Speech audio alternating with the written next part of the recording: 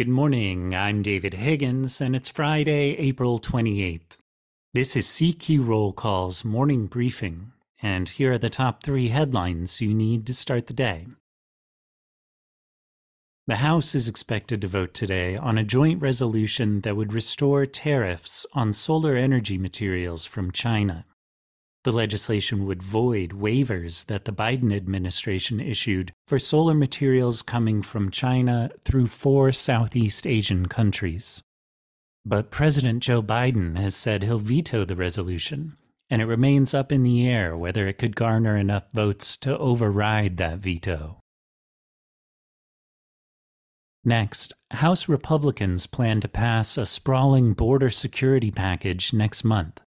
Majority Leader Steve Scalise said the bill will come to the House floor in May, the same week that pandemic-related asylum restrictions are set to end. The number of migrants arriving at the U.S.-Mexico border is expected to increase as a result of that change in policy. And finally, House Republicans are considering changes to how Washington monitors safety in federally funded labs that handle dangerous viruses. The issue aligns with the House majority's scrutiny of biosafety in an ongoing debate over the origins of the COVID-19 pandemic. The lab regulations are part of the conversations around reauthorizing a sweeping set of emergency response programs that are set to expire at the end of September.